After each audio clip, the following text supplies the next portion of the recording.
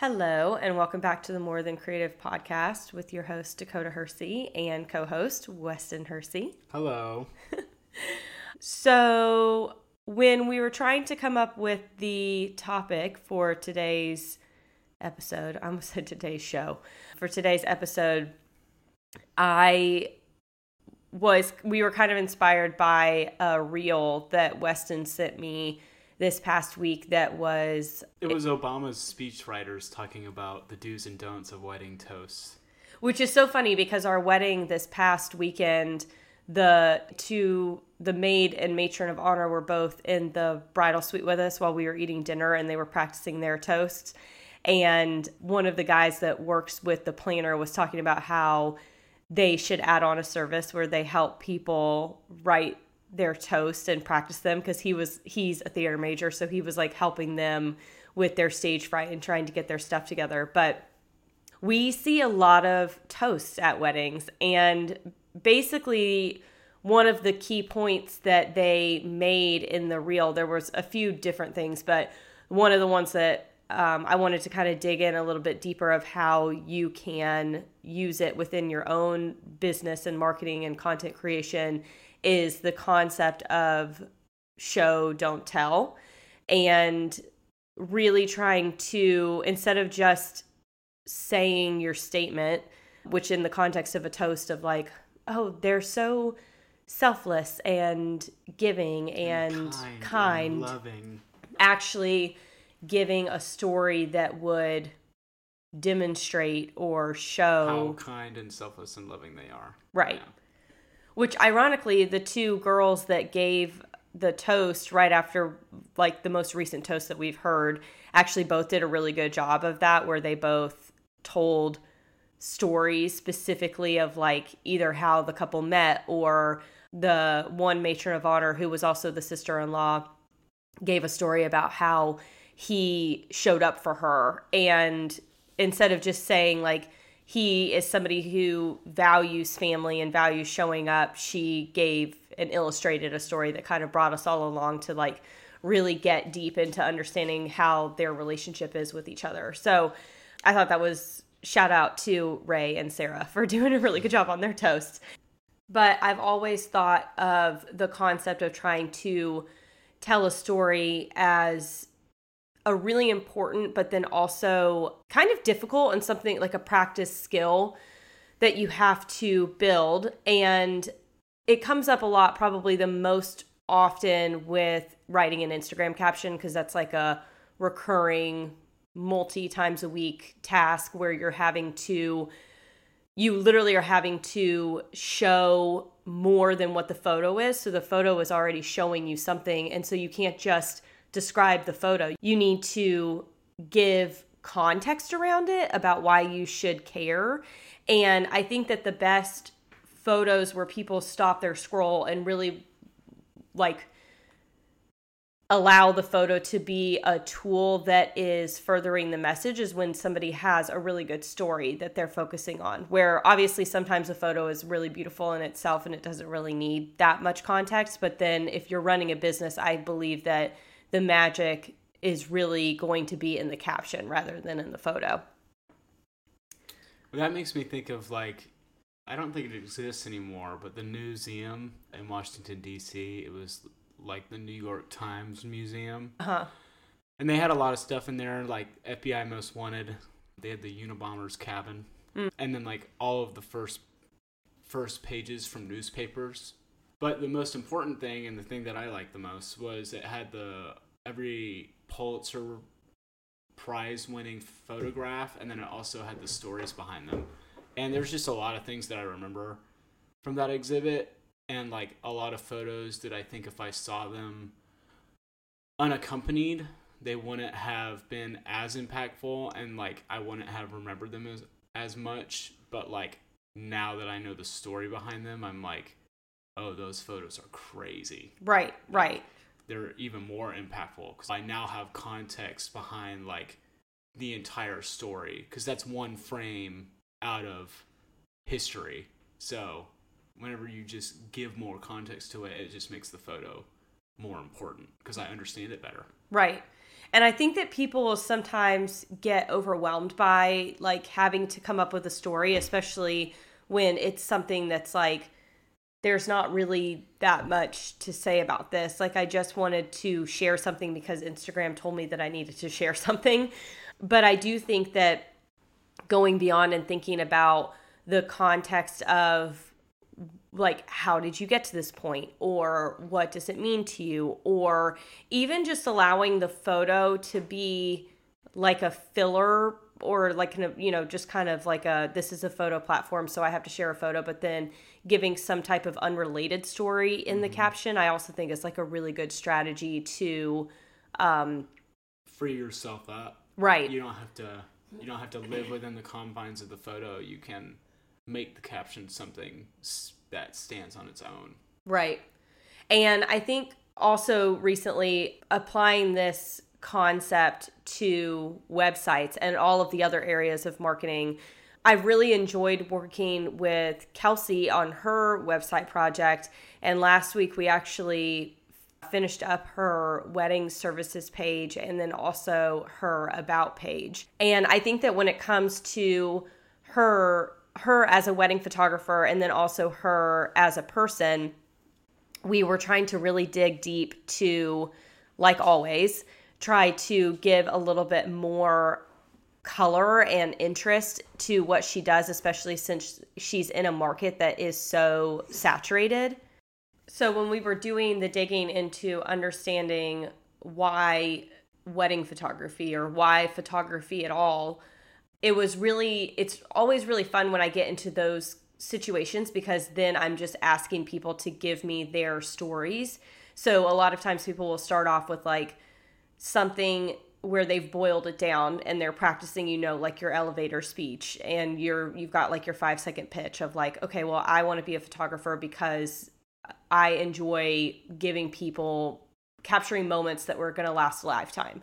But it's like, I want to understand what that means to you, because we're not in an elevator and we don't only have 5 seconds, and we're speaking to somebody who has come and is actively trying to learn more about you. So obviously, like, you have to think about like homepage, headline, like you need to keep it kind of short and sweet and concise and to the point. But then also, as you get deeper into your marketing, like, you have to get out of that mentality and not be afraid of giving detail, not necessarily just being long-winded for the sake of being long-winded, but actually trying to explain what you mean without feeling like you're just using definitions or like just using words.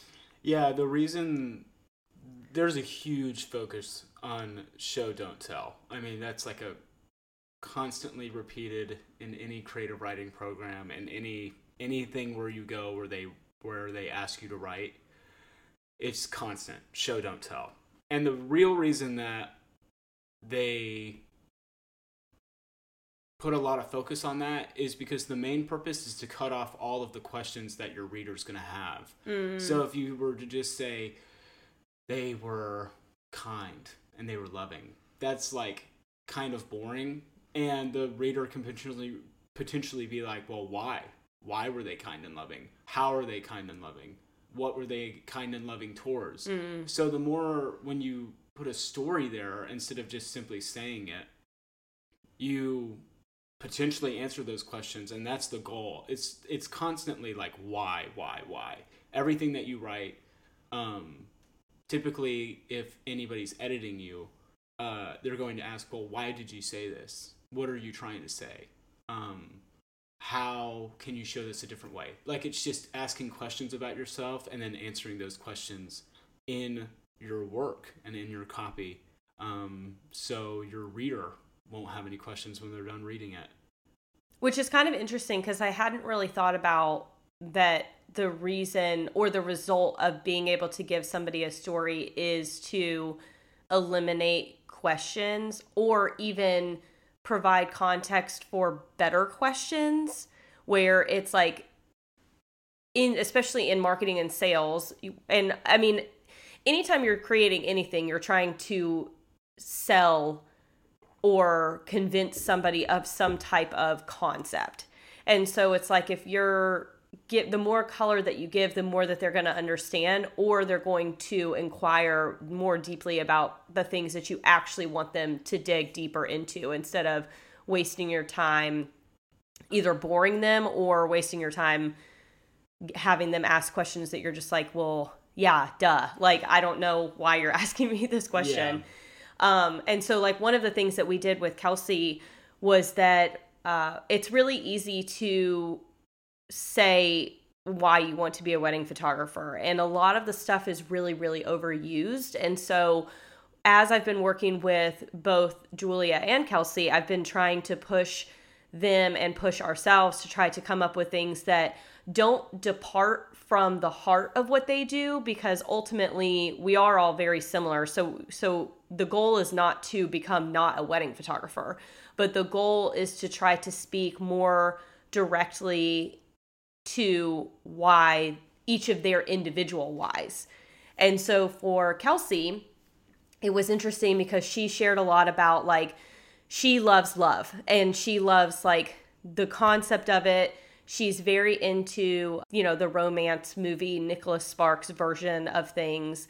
And that was the story that she gave us, where I think a lot of people connect to that. That's not necessarily, for instance, why I love wedding photography, but I do think that that's something that's so unique to her. And then it gave us so much more to work with, where her wedding services page was like very focused on the process and like really appealing to the logical buyer and like making sure that like they're given all of the things that they need before they make an investment.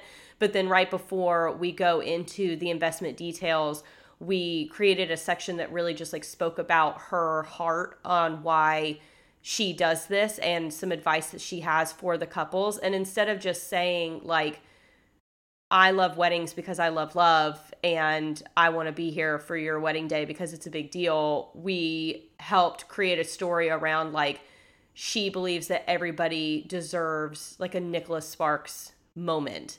And she wants to help capture that moment, because when you're going through marital hardships in the future, this is the moment that you're going to want to revisit and ask yourself, how was I feeling in this photo and how do I get back to that feeling?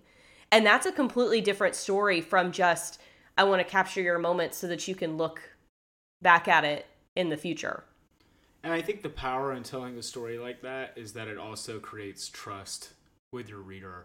Like, when it's generic, they can think that, oh, this is just like something that they read somewhere else and they slightly resonated with it and they're putting it out again. Right. But when it's something that comes directly from you, it's like, oh, they really mean it. Yeah. So, and the other thing that I want to say is that show, don't tell, and asking the right questions of yourself are very high level things. Like, those are things that you have to constantly remind yourself of. And especially in the department of like asking yourself the right questions, there's a thing called beta readers in the like writing world. So like when people are writing their novels and writing stories and stuff, they like have friends that they consider beta readers. So they just like write something new, and then they're the people who get to read the first draft. And they're the people who they trust how they read and they trust the way they think, and that they'll ask the right questions. And the more that you do that, the more you will begin to understand the pattern of questioning that people have. It's very hard to do that right off the bat, going into it, unless you're a really good reader. If you're a really good reader, then you probably have asked the questions yourself of other things that you've read, of other things that you've just seen online, whether that be like Instagram captions, website copy, blog posts. But if you're not a good reader, but you still need to write, it's really good to have good readers and people who you trust beside you, because it's going to be very, very difficult to do it by yourself. Yeah. Well, and also I feel like you don't necessarily have to, I think obviously good readers make good writers, and it helps you be way more interesting and way better with like structuring and getting comfortable with even concepts like just jumping right into the story. which I can't remember. What's that called? In media res. Oh, yes. But the other thing is when you're writing copy for the purpose of selling, you really have to like take yourself through the perspective of somebody who's trying to buy something.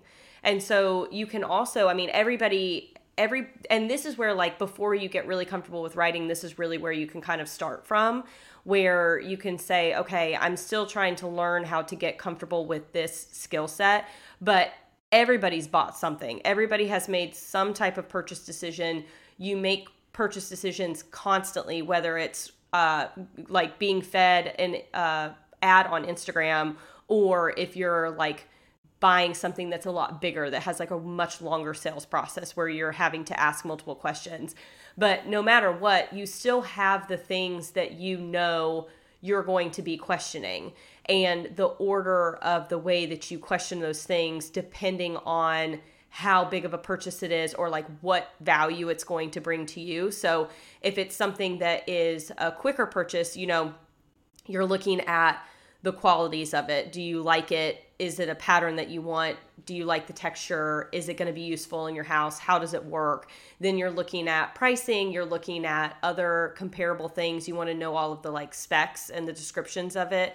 And then also maybe you want to know like the guarantee behind things. So you want to know what the shipping is going to look like. What does returns look like? And then if there is any actual guarantees that they give you that can kind of give you that like peace of mind. So you go from like a more of like exploration, I want to know all of the things, and then you want something that's like some type of review, social proof, something that's going to back it up, some type of guarantee, so that way you feel even more safe. And then that's when you start to really get into the different questions that you would have for somebody like as you go down the line. So I would say that you could also still use the concept of the beta reader, because they're going to have the same it's like questions. A beta buyer. Right, yeah. right. So they're going to go through your website, and you can think about it in that way too. Or if you also want to think about the questions that you're getting during your sales process, if you haven't necessarily nailed down the order that you move through the sales process, if it's something that you do over the phone or in person, you can kind of start to take note of the way that people feel and the things that they latch onto when you say those things. And then if there's anything that you feel like, okay, this is something that seems to have a really big impact on them in some way, you're going to know that you're going to want to include it somewhere on your website. And then at that point, it's just a matter of how and what order do you present the information, so that way, from a logical sense, it's making sense of like, okay, you know, if I'm going to a service, I want to know who's providing that service, a little bit about them. I want to see what I'm going to get. So some type of portfolio. I want to see a testimonial. I want to understand how it works, making sure those are all of the different components of a services page. Yeah. I was thinking about this. It's like whenever you're creating something, like that's a bit more business focused. Mm-hmm. So, you know, when things are business focused, you always have to think about the purpose of what it is you're writing. You know, you have like entertainment, info, research. There's other ones that it's I'm like forgetting. Persuasion, yeah, argumentative, stuff like that. And you always have to write within those, you know, guidelines. So like services page are a lot more straightforward. There's aspects of it, kind of like a research paper. You know, you have your abstract and so on. But when you're doing something a bit more free-flowing and creative, like potentially a blog post and potentially like an Instagram caption, and you can get a little fun with about pages on your website. I always think about, like, you always want to be concerned. Well, I've said before that the best thing you can do is ignore your audience, but in the creativity process, you are your audience. It's just you. So pay attention to what feels good to you and pay attention to what doesn't feel good. And then once you kind of create the thing and you have the whole thing and you have the scope of it and you know, have the outline or whatever, or the first draft, then you can go back and reread it as if you are your actual audience. Yeah. And then kind of see how you interact with it and see the questions you have it. And if you have a hard time doing that, then that's where the beta readers come in. Right. And the more you do it, the more confident you'll be in understanding like where you're hitting. Lack of confidence in how your audience is interacting with your work is one of the biggest causes of just like struggling with writing. Yeah. Well, and I liked what you said with like you're starting off originally with making sure that you like it. And I'm a firm believer in like really like you should be the most views of anything that you create. Like you have to like it. You should be the one who is reading the blog post the most or watching the reel the most. And I am definitely a culprit of that. Like anytime I create something or I write something, I look at it constantly. Like I reread some of my favorite blog posts. Oh, every song that I write, I've listened to it on repeat. Yeah. Which I think is so funny because somebody one time, like they created their first reel and then they got all of these views and then they were like, but I feel like I'm like half of them. And I'm like, this is good though. That's where you're supposed to start. Like you should be statistically half of your views. Well, it's like that. Did we ever post that AI episode? No. No? Okay. Well, it's like the AI episode that nobody has heard that I mentioned where it's like, if you don't even care to write it, why would anybody care to read it? Yeah. So, that's where the AI kind of gets like, if you're going to cop out and, plug something in and then not even take your time to write it out, then that just communicates to me as your reader, oh, I don't need to read it. Yeah. They've not put in the time to write it, so why am I going to care about reading through it? Yeah. So that's like, if you don't care about what you're writing or you don't care about what you're saying, why should I care about listening? Yeah. It's kind of like you got to believe in yourself first. You can't not believe in yourself and then have someone be like, I believe in you. Yeah. It's like, right. That's not how this works. Yeah, no, we're not Especially not in business. Yeah, we're not all your mom going, I'll throw you a pity because, which I think that you could very easily, like that concept could very easily cause a spiral where you're like, okay, I need to write something that I like. And then you are just like, I don't like anything that I write. So therefore I don't even like myself. And then, nobody likes me. Yeah. So then it gets kind of existential. So I would challenge you that if you're starting this journey and you're trying to figure out like, how do I write something that I like to look at? I think some of this is like thinking about where you are the most creative, because if you're in this type of business, if you're in this world, you're obviously doing something that you like the final product of it. Like you're doing something and you're proud of your work and you're proud of what you've done. And I would bet that if you told someone or just like told a story about the thing that you're creating and the way why you like it and why you're proud of it, that's like a really easy place to start off with. And then when it comes to the actual like technicality of writing and like telling a good story and how to put all of your words together so that way it's communicating what you want, I would say go back and start to take stock of the things that get your attention in the real world and why you feel really drawn to those things.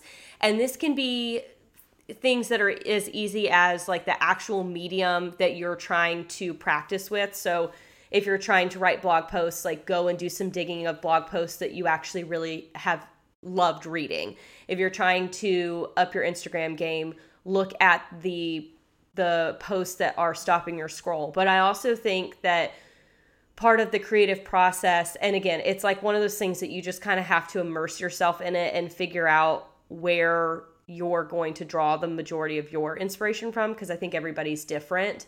But you can also think about like the way, what songs are you interested in and why do you like them? I really like songs that are kind of deliberate with their story and they don't spend a lot of time. So, I mean, occasionally I like songs that have meanings that I'm able to pull my own meaning from, but I like it when the artist is kind of direct about what they're doing. Or I like it when there's a song that is directly related to like something that's happening in real life, so that way it feels like I'm kind of part of the story yeah. Or the drama or, like whatever's included in that. And so I think about the way that that has impacted my writing and the way that I share. I really like that stuff. I also really like the in media res. I don't know, why is it called that? It's Latin. Oh. I don't know what it means in Latin, but it is Latin. Okay. It means like dropping in the middle of the action. Okay. So I think if someone was to look up the translation for it, I'm sure it would be a loose translation of like in the middle of. Okay.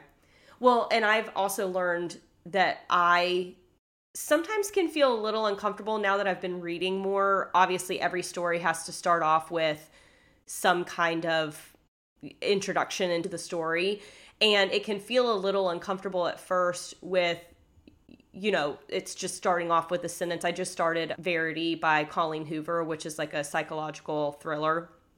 And it starts off with, not to go on a tangent, but it starts off with this girl going to walk across the street in New York, and the guy in front of her falls in front of a car and gets his head ran over. So it's like, I think the first sentence of the book is literally, I heard his skull crunch before I saw him hit the floor. First lines, man. Yeah. First lines are so good. And I was like, oh, I'm in. Like That's how I, some people read the back of the book, and like I'll read the back of the book sometimes, but like if I really am trying to figure out if I want a book or not, I read the first page.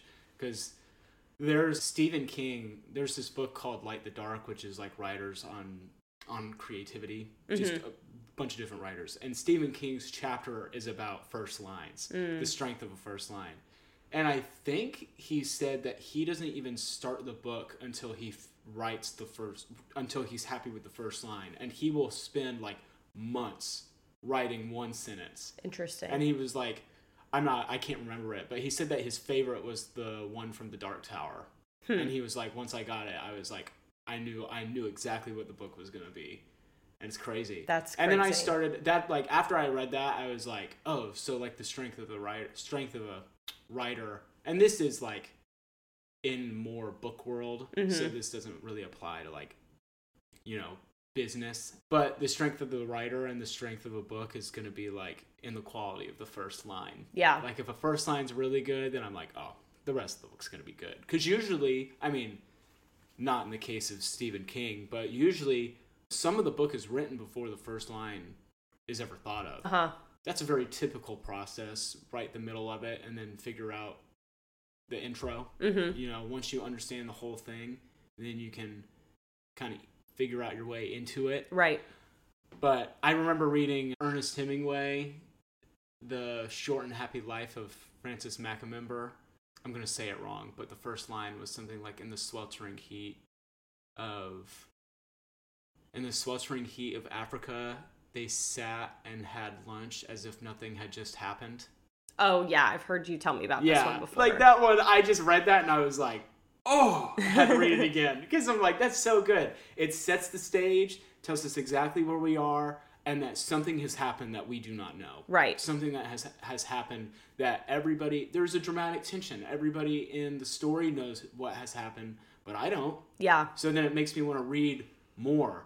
Well, and you take that and put it within the context of writing, because I think that sometimes there's obviously a difference between like mediums, because writing for a book and a novel is completely different from writing absolutely an Instagram caption or writing for a website. But you also have to, but this is where I'm talking about like trying to get inspiration from other places, because I think like this whole concept of just dropping somebody into the story can feel really disorienting for a reader. And as somebody who's creating that thing, you're like, I don't know, like this feels kind of disorienting. But if you are somebody who reads books, then you start to kind of get used to that feeling, because that's how all of the best books start off, because it works. It's because it's a hook. It makes you want to read. And so I think that it's been interesting to me where I feel like the best content, whether it's long form or short form, does have some element of just dropping you in and just getting to the point and saying and having a good first line that draws people in, even if it does feel a little uncomfortable and disorienting. And I think that feeling comes from it comes from just not practicing it. It comes from yeah. not being super comfortable with it. But that's where I'm saying, like, if you get on your Instagram stories and you start off with like, hey guys, just hoping everybody's having a good Saturday, and I just wanted to pop on. It's like, oh my God, you've already taken up 10 seconds just giving me an intro that's kind of like a qualifier for why you're speaking, instead of just having the confidence to know that somebody wants to hear what you have to say. Yeah. And, you know, if you're having a hard time writing, like figuring out where to start writing from, write from where you naturally do. Editing is a beautiful, beautiful thing. So if you write the whole thing, chop off the beginning. That's true. It's very true. Like, that's a thing that I have done to people, and that's a thing that has happened to me. There's like a phrase like "kill your darlings." Don't be afraid to kill your darlings, where it's just like, if you're like, oh, I like love how it starts, but someone's like, well, yeah, that's great, but like the story really starts like 4 lines down. Right. So you need to get rid of everything above it. Yeah. Yeah. And it's just how it works. I mean, everything that you write is in service of where you're going. Everything that's good. Yeah. I remember taking a screenwriting class, and my teacher was like,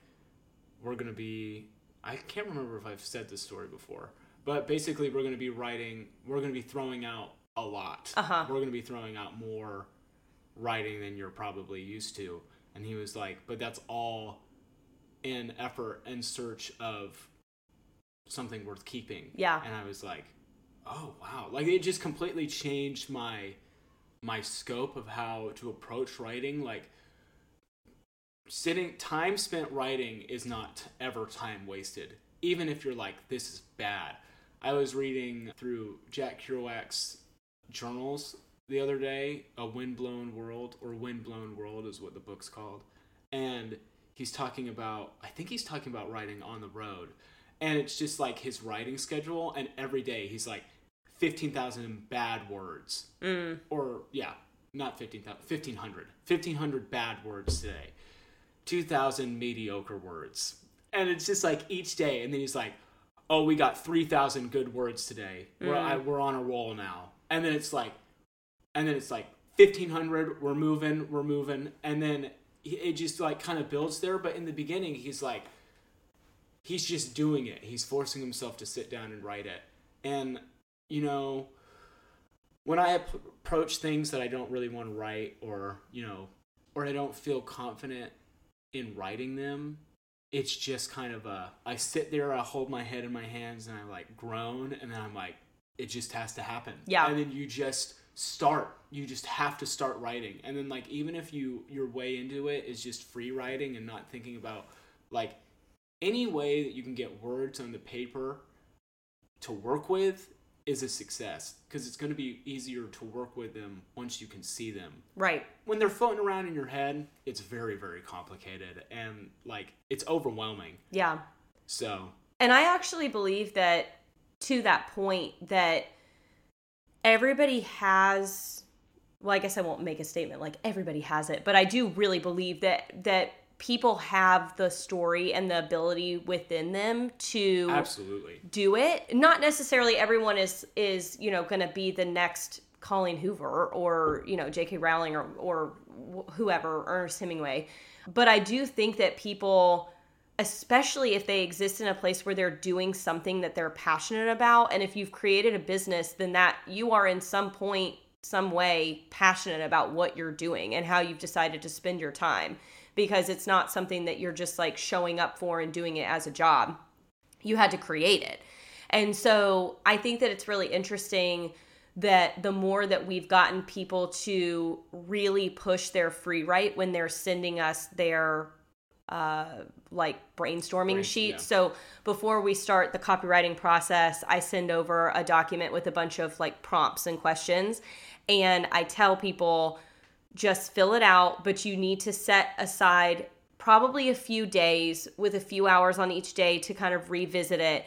And I would prefer that you just say it all. You put as much as you possibly can. Yeah. And the more that people have given me and spent the time getting really deep in and just honestly like getting them to the point where they're past the first like I've narrowed down all of my stuff. I've tried to give it to you as concise as possible, and then they can get to the point where they're starting to write the stories. That's where a lot of the magic comes from. And I think for like Kelsey, it will appear as if we wrote the website because we did a lot of the writing before we got on the calls, and then we did the collaborating once we got there. But obviously, our job is to take the words and structure it in the way that it should be consumed, and then it's all her ideas, right? But even like the paragraph about the Nicholas Sparks stuff, like it was basically me just cutting out sentences and then obviously like restructuring them a little bit so that they flowed better. Now that like half of the paragraph was gone, but I was like, these are your words. You wrote this. Because I've been getting a lot of feedback from people where they're like, oh, can you do this because you just word it so much better than I do? And I think that some of that is a natural skill. Some of that is a lot of practice. And then also just trying to get people to the point where they're comfortable enough, like spewing it everywhere so that way we can look at it and say, okay, yeah, like what we've been consistently saying, this is the thing that's super interesting. How do we just polish it up and hand it back to you because it was yours to begin with. Yeah. One thing going back to one of your original points, whenever you're struggling, you're like, oh, I don't like this. Like when you're writing something, you're like, I don't like this. And you were saying you should go out and look at the things that you do like and look at the things that you're drawn to. That's exactly what I was going to say. So there's this book called Steal Like an Artist. It's a great book. And there's a lot of things in it. But one of the main points that they talk about is going out and figuring out how to be inspired and essentially copy the things that you see, but not straight up. Like, it's taking them in and then letting yourself change them so it is essentially yours. I'm a big Beatles fan. So there's a Beatles song called Sun King that's on Abbey Road. And it sounds pretty similar to Albatross by Fleetwood Mac. And it's John Lennon's song. And John Lennon has straight up been like, oh yeah, I heard Albatross. And I was like, oh, I want to make a song like that. So then Sun King was born. So it's like this, it is a different song, but they have the same vibe, but it's like Sun King would not have been born if John Lennon was not looking around at different songs. Some people are just naturally creative and are just pouring out with talent, and they can just sit in a room and...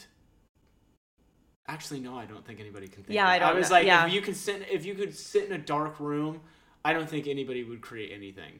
Well, maybe they would just write about the darkness. Didn't Van Gogh? Isn't all of his stuff he did from him being in a prison cell? Yeah, it's not a prison cell. His like asylum room. Starry Night is literally the window outside of that room. It's him setting up a canvas and then looking out the light. But I guess then at that point he's still being inspired by nature. Yeah. Yeah. So, like, yeah, if you're locked in a dark room, all that you're going to write about is the darkness. You just write about the environment that you're in. So, if you're struggling to create, go out and look at the environment you're in and look at the creators that you're inspired by and look at the people look at the things that you're interested in reading and the other business owners that are out there that you're like, oh, I want a little bit of what they have. Yeah. And just take it in and really, really examine it. Answer those questions that you have as a reader of like, why do I like this? Yeah. What are they doing that I like? How are they doing it? Yeah. And then once you understand those questions, they'll subconsciously seep into you. Well, because you're already drawn to it. Yeah. So it should, like, it's really just a matter of trying to identify the techniques that somebody's using, where it's like, because I think that the most creative things, like the things that you will admire about somebody that they're like, that's so cool. Chances are they're not getting inspiration from within their own industry. They're getting inspiration. Cross-pollination. Yeah. It's like photographers.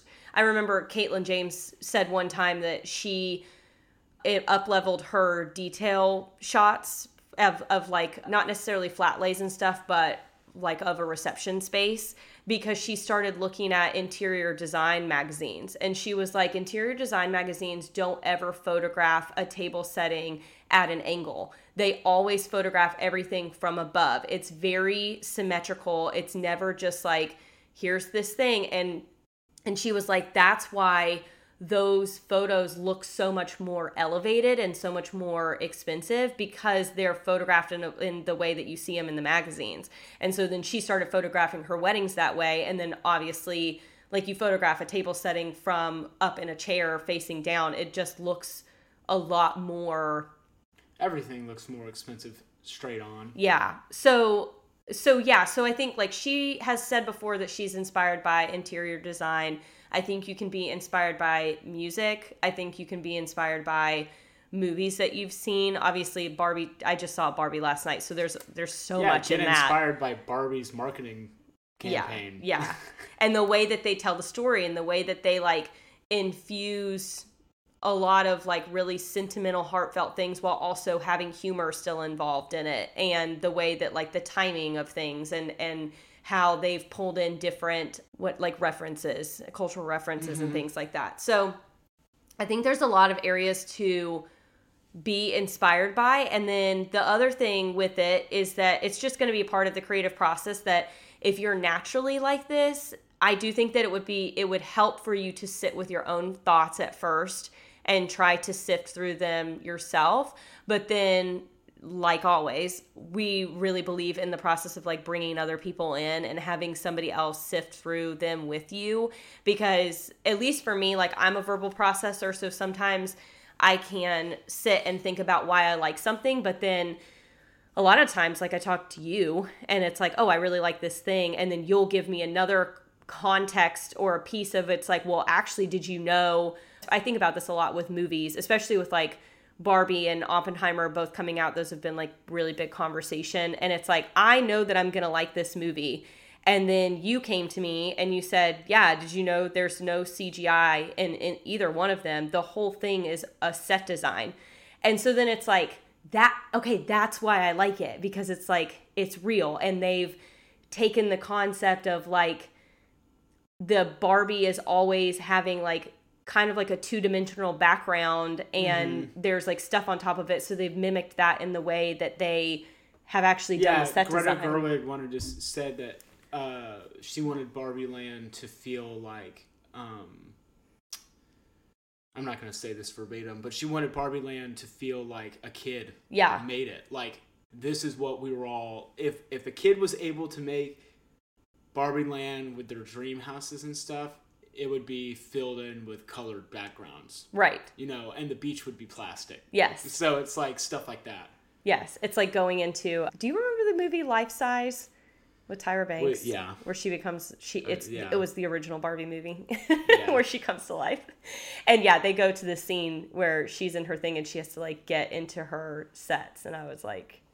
I want to be there so bad. But anyways, so thinking about getting inspired by other people that can maybe point out the reasons that the trends that they see you constantly doing. Because sometimes it's just hard when you're standing too close to the mirror. It's hard to, like, see all of the things that you're actually drawn to and attracted to. So whenever you hear good writers or good readers, basically that means good writers are people who are citizens of their environment. Because that's really all it means, is, like, if you want to be a good writer of a novel, you have to be a good reader of novels. I'm not gonna be a country artist having never listened to a country song. That's true. I'm not gonna be like, this is kind of... I think this is what, like, if I was to call something country, I think this is what it would sound like. Right. And then I show up like, you got to do your school. Yeah. You got to do your homework, man. Right. You got to study the space that you're entering. And everything evolves. Culture. Everything evolves from being inspired by something else that was, like, within. It's like, it's evolution. Yeah. Literally. Yeah. And you can, there's no more place that you can... There's not another place that you can see that clearly, like music. Yeah.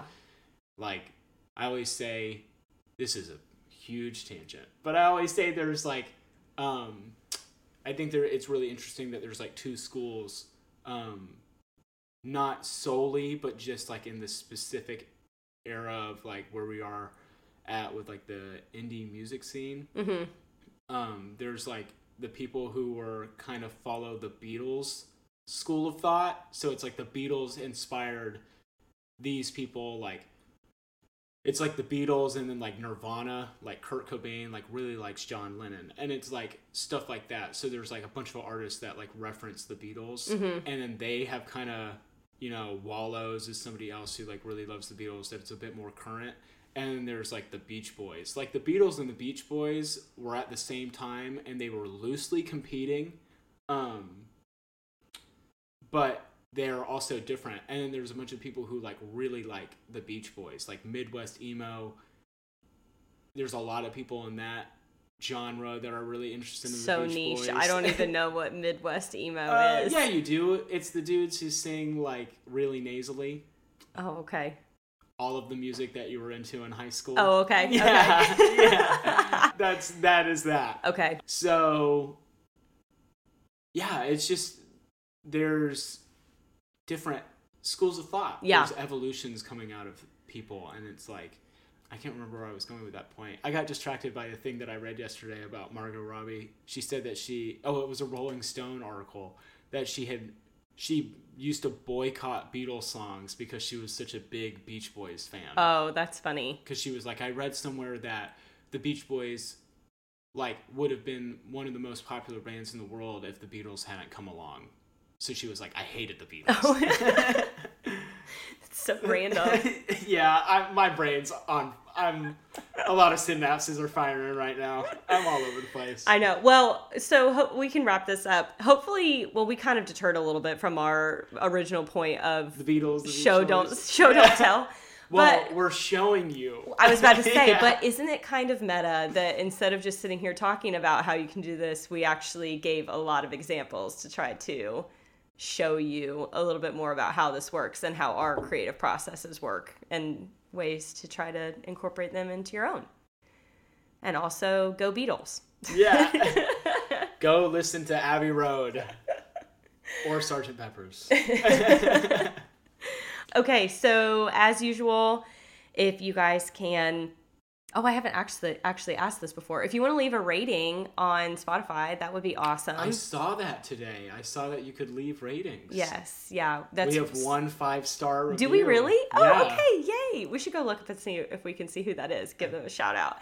And then, yeah, if you have any suggestions for topics or questions for us that you want us to talk through, send those over. Like we said, we record this in mostly real time, like once a week. So if there's something that's like pertinent to you, let us know. And then if we always kind of we've got a lot of ideas for the podcast, but every week we're kind of like, what do we want to talk about today? So if you have something, we can definitely work it into the schedule. Definitely. Yeah.